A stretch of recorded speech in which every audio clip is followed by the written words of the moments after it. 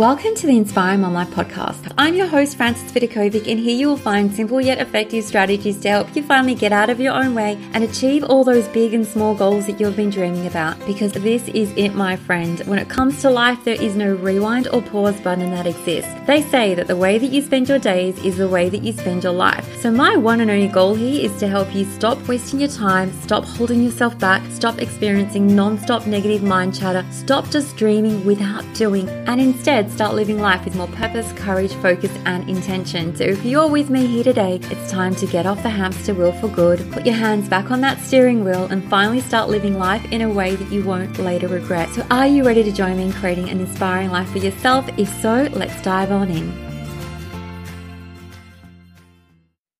Hello, my friends. This is Frances Vidakovic, and you're listening to the Inspiring Mom Life podcast. And today we're going to be talking about how to create a plan for success. So I think that you've heard me speak often about the importance of setting goals, and you probably also heard the quote that a goal without a plan is just a wish. So in order to set yourself up for success, when it comes to your goals, it's really important that you have a plan ahead of time. You have a plan that you can follow, because without a plan, we often feel stuck, we often feel confused. And so I thought I'd just share with you what I feel like are the most important components of creating a plan for yourself. And a plan is almost like those little stepping stones that are going to take you to success. So the first place that we need to start is obviously by defining your goal. You want to clearly articulate what it is that you want to achieve. So just think about, what specifically do you want to achieve? I think that we all know about SMART goals. They're really specific, they're measurable, they're actionable, they're also realistic, and they're time bound. But for me, when it comes to setting a goal and defining a goal, I like to just always make sure that it's a stretchy goal. Okay, you want it to stretch you, but you don't want it to stretch you so much that it breaks. So once you have your goal, the second step is understanding, why do you want that goal? If you don't have a really clear, strong why,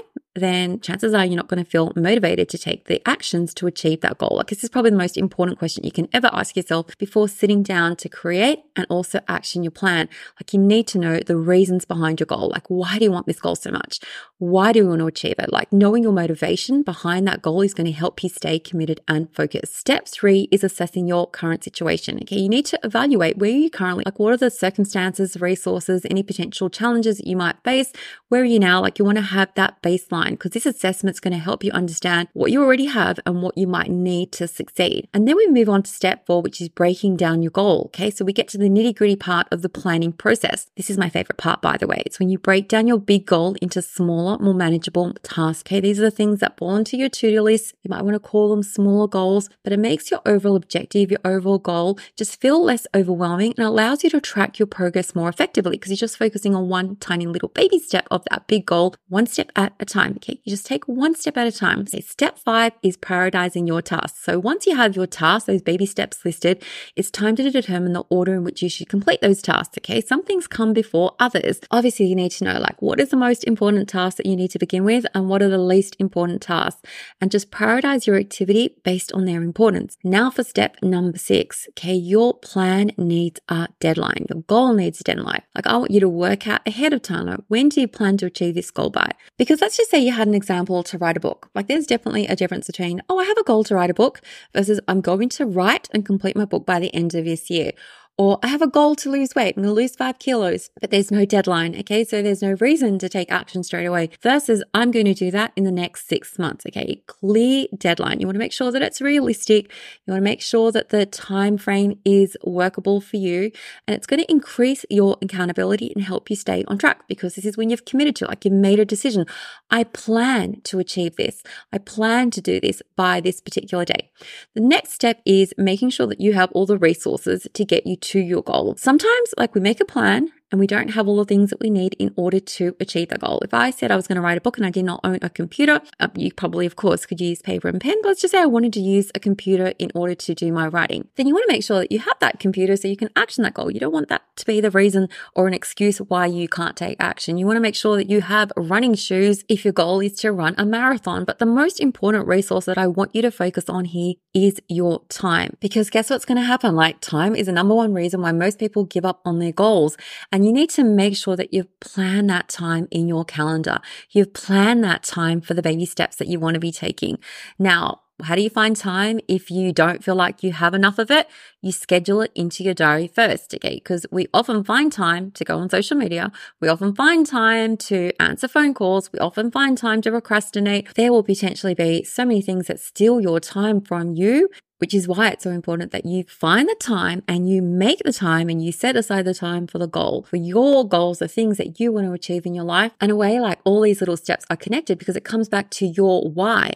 Like, why do you want to achieve your goal? Okay, use that as a motivation to make the time for the things that are most important to you, which takes me to the next step. And this is one that not many people like to think about it, but I love to throw myself in the deep end of a pool, which is really what this step is all about. It's identifying the potential risks. Now, most people skip over this step when it comes to planning, but this is probably the most important part because I want you to know that potential challenges and obstacles may arise. Now, so many people, like when they set their goals, like they think, okay, it's going to be smooth sailing. I'm not going to trip over or face any hurdles. And then when they do, face those hurdles, face those obstacles, face those challenges, they want to give up. That's why I want you to think ahead of time. They're 100%. Like, I want to promise you, you're going to face obstacles and challenges and hurdles, totally normal. But think about what they could be. Okay, what could be the potential things that pop up? And then you need to develop a contingency plan and a strategy for overcoming those challenges. This is one of the first things that I used to make my clients do in probably the second coaching session that we would have together. They'd come up with a plan and I'd tell me all the things that could go wrong. Tell me, what are all the things and all the reasons that you think are going to cause you to get off track, cause you to get flustered, cause you to want to give up? Tell me now so we can come up with a plan in order to overcome those obstacles. And that takes me to the next step, which is all about tracking your progress. Okay, so once you have taken action on your plan, like you've got to get up and do the actions, I really recommend that you regularly review your progress against your plan just to make sure that you are staying on track. How are you going with taking those actions? What's working? What's not working? What do you need to do differently? I encourage you to be flexible and willing to adjust your plan if needed, because we can't always predict every single step along the way. Sometimes you're going to learn something new, something that you're missing, or something that you've been focusing on that's not quite getting you the results that you want. Be willing to pivot when needed. Be willing to experiment. That plan is not like something that's set in stone. It's almost like if you're going to travel around Europe and you just plan to stay just like one day in Paris and one day in Rome, and then you discover, oh my gosh, like I love Paris so much, I'm going to stay a little bit longer. That's okay. Like, you are the boss of your plan. As long as you make sure that it's working for you. Take the time to review and reflect on your plan often. Okay, what's working well, what can be improved, and I want you to be open to adjusting the plan. Yes, you can adjust your plan. If you find a way that's going to get you your results, the goal that you want quicker, go for it. Okay, go and change that plan. Okay? Those plans are not set in stone. And the final step is making sure that you are celebrating yourself along the way. Celebrate your milestones, celebrate your accomplishments. So many people miss this out and then they wonder why they didn't get their goal, because you know what happened along the way? They're constantly beating themselves up. They're constantly expecting way too much of themselves rather than stopping to celebrate the progress that they have made. So just recognizing your progress is definitely going to boost your morale. It's going to motivate you to keep on working towards a goal. It's almost like a student that's working really hard at school. Like, do you remember when you were young and like you were working so hard on a project or to like get better grades, and when someone, your teacher, acknowledged you and said, you know what, you're doing a really good job, keep on going. How good did that feel? Like, just to be acknowledged. And the problem is, like, when we're adults, like, we often forget that sometimes there's not going to be anyone else that's going to be sharing those words of praise with us. We need to be sharing those words of praise with ourselves. We need to be recognizing, like, you did a really good job. You really worked really hard on that. My gosh, like, I know you stumbled on that. I know that it was really hard, but you got back up again. Like, good on you. Good on you for trying. Good on you for never giving up. Good on you just for keeping on going. Like, that in itself deserves some praise.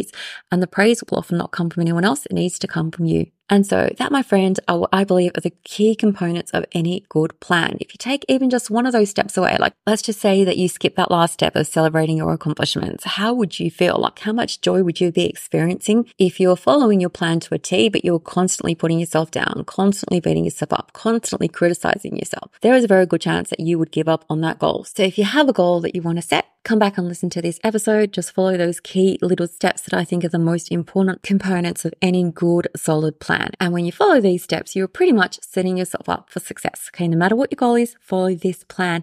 And that's it, my friend. Make sure that you have downloaded my free gifts for you. You can find them over at inspiringmomlife.com/thank you. And I'm going to catch you on the next episode, my friends.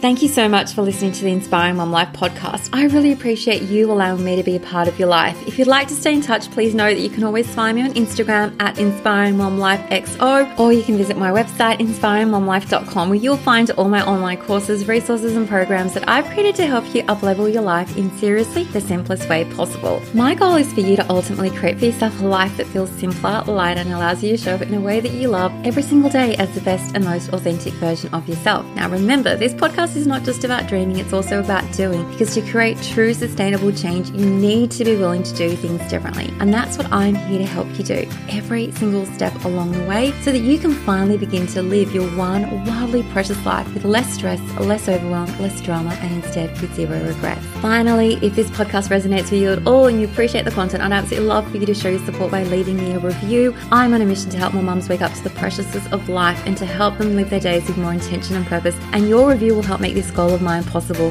If you haven't yet grabbed your free bundle of gifts from me, you can do so at inspiringmomlife.com/thank you. Once again, thank you so much. I've loved spending this time with you, and I look forward to connecting with you again. I'm Frances Vidakovic, and you've been listening to the Inspiring Mom Life podcast.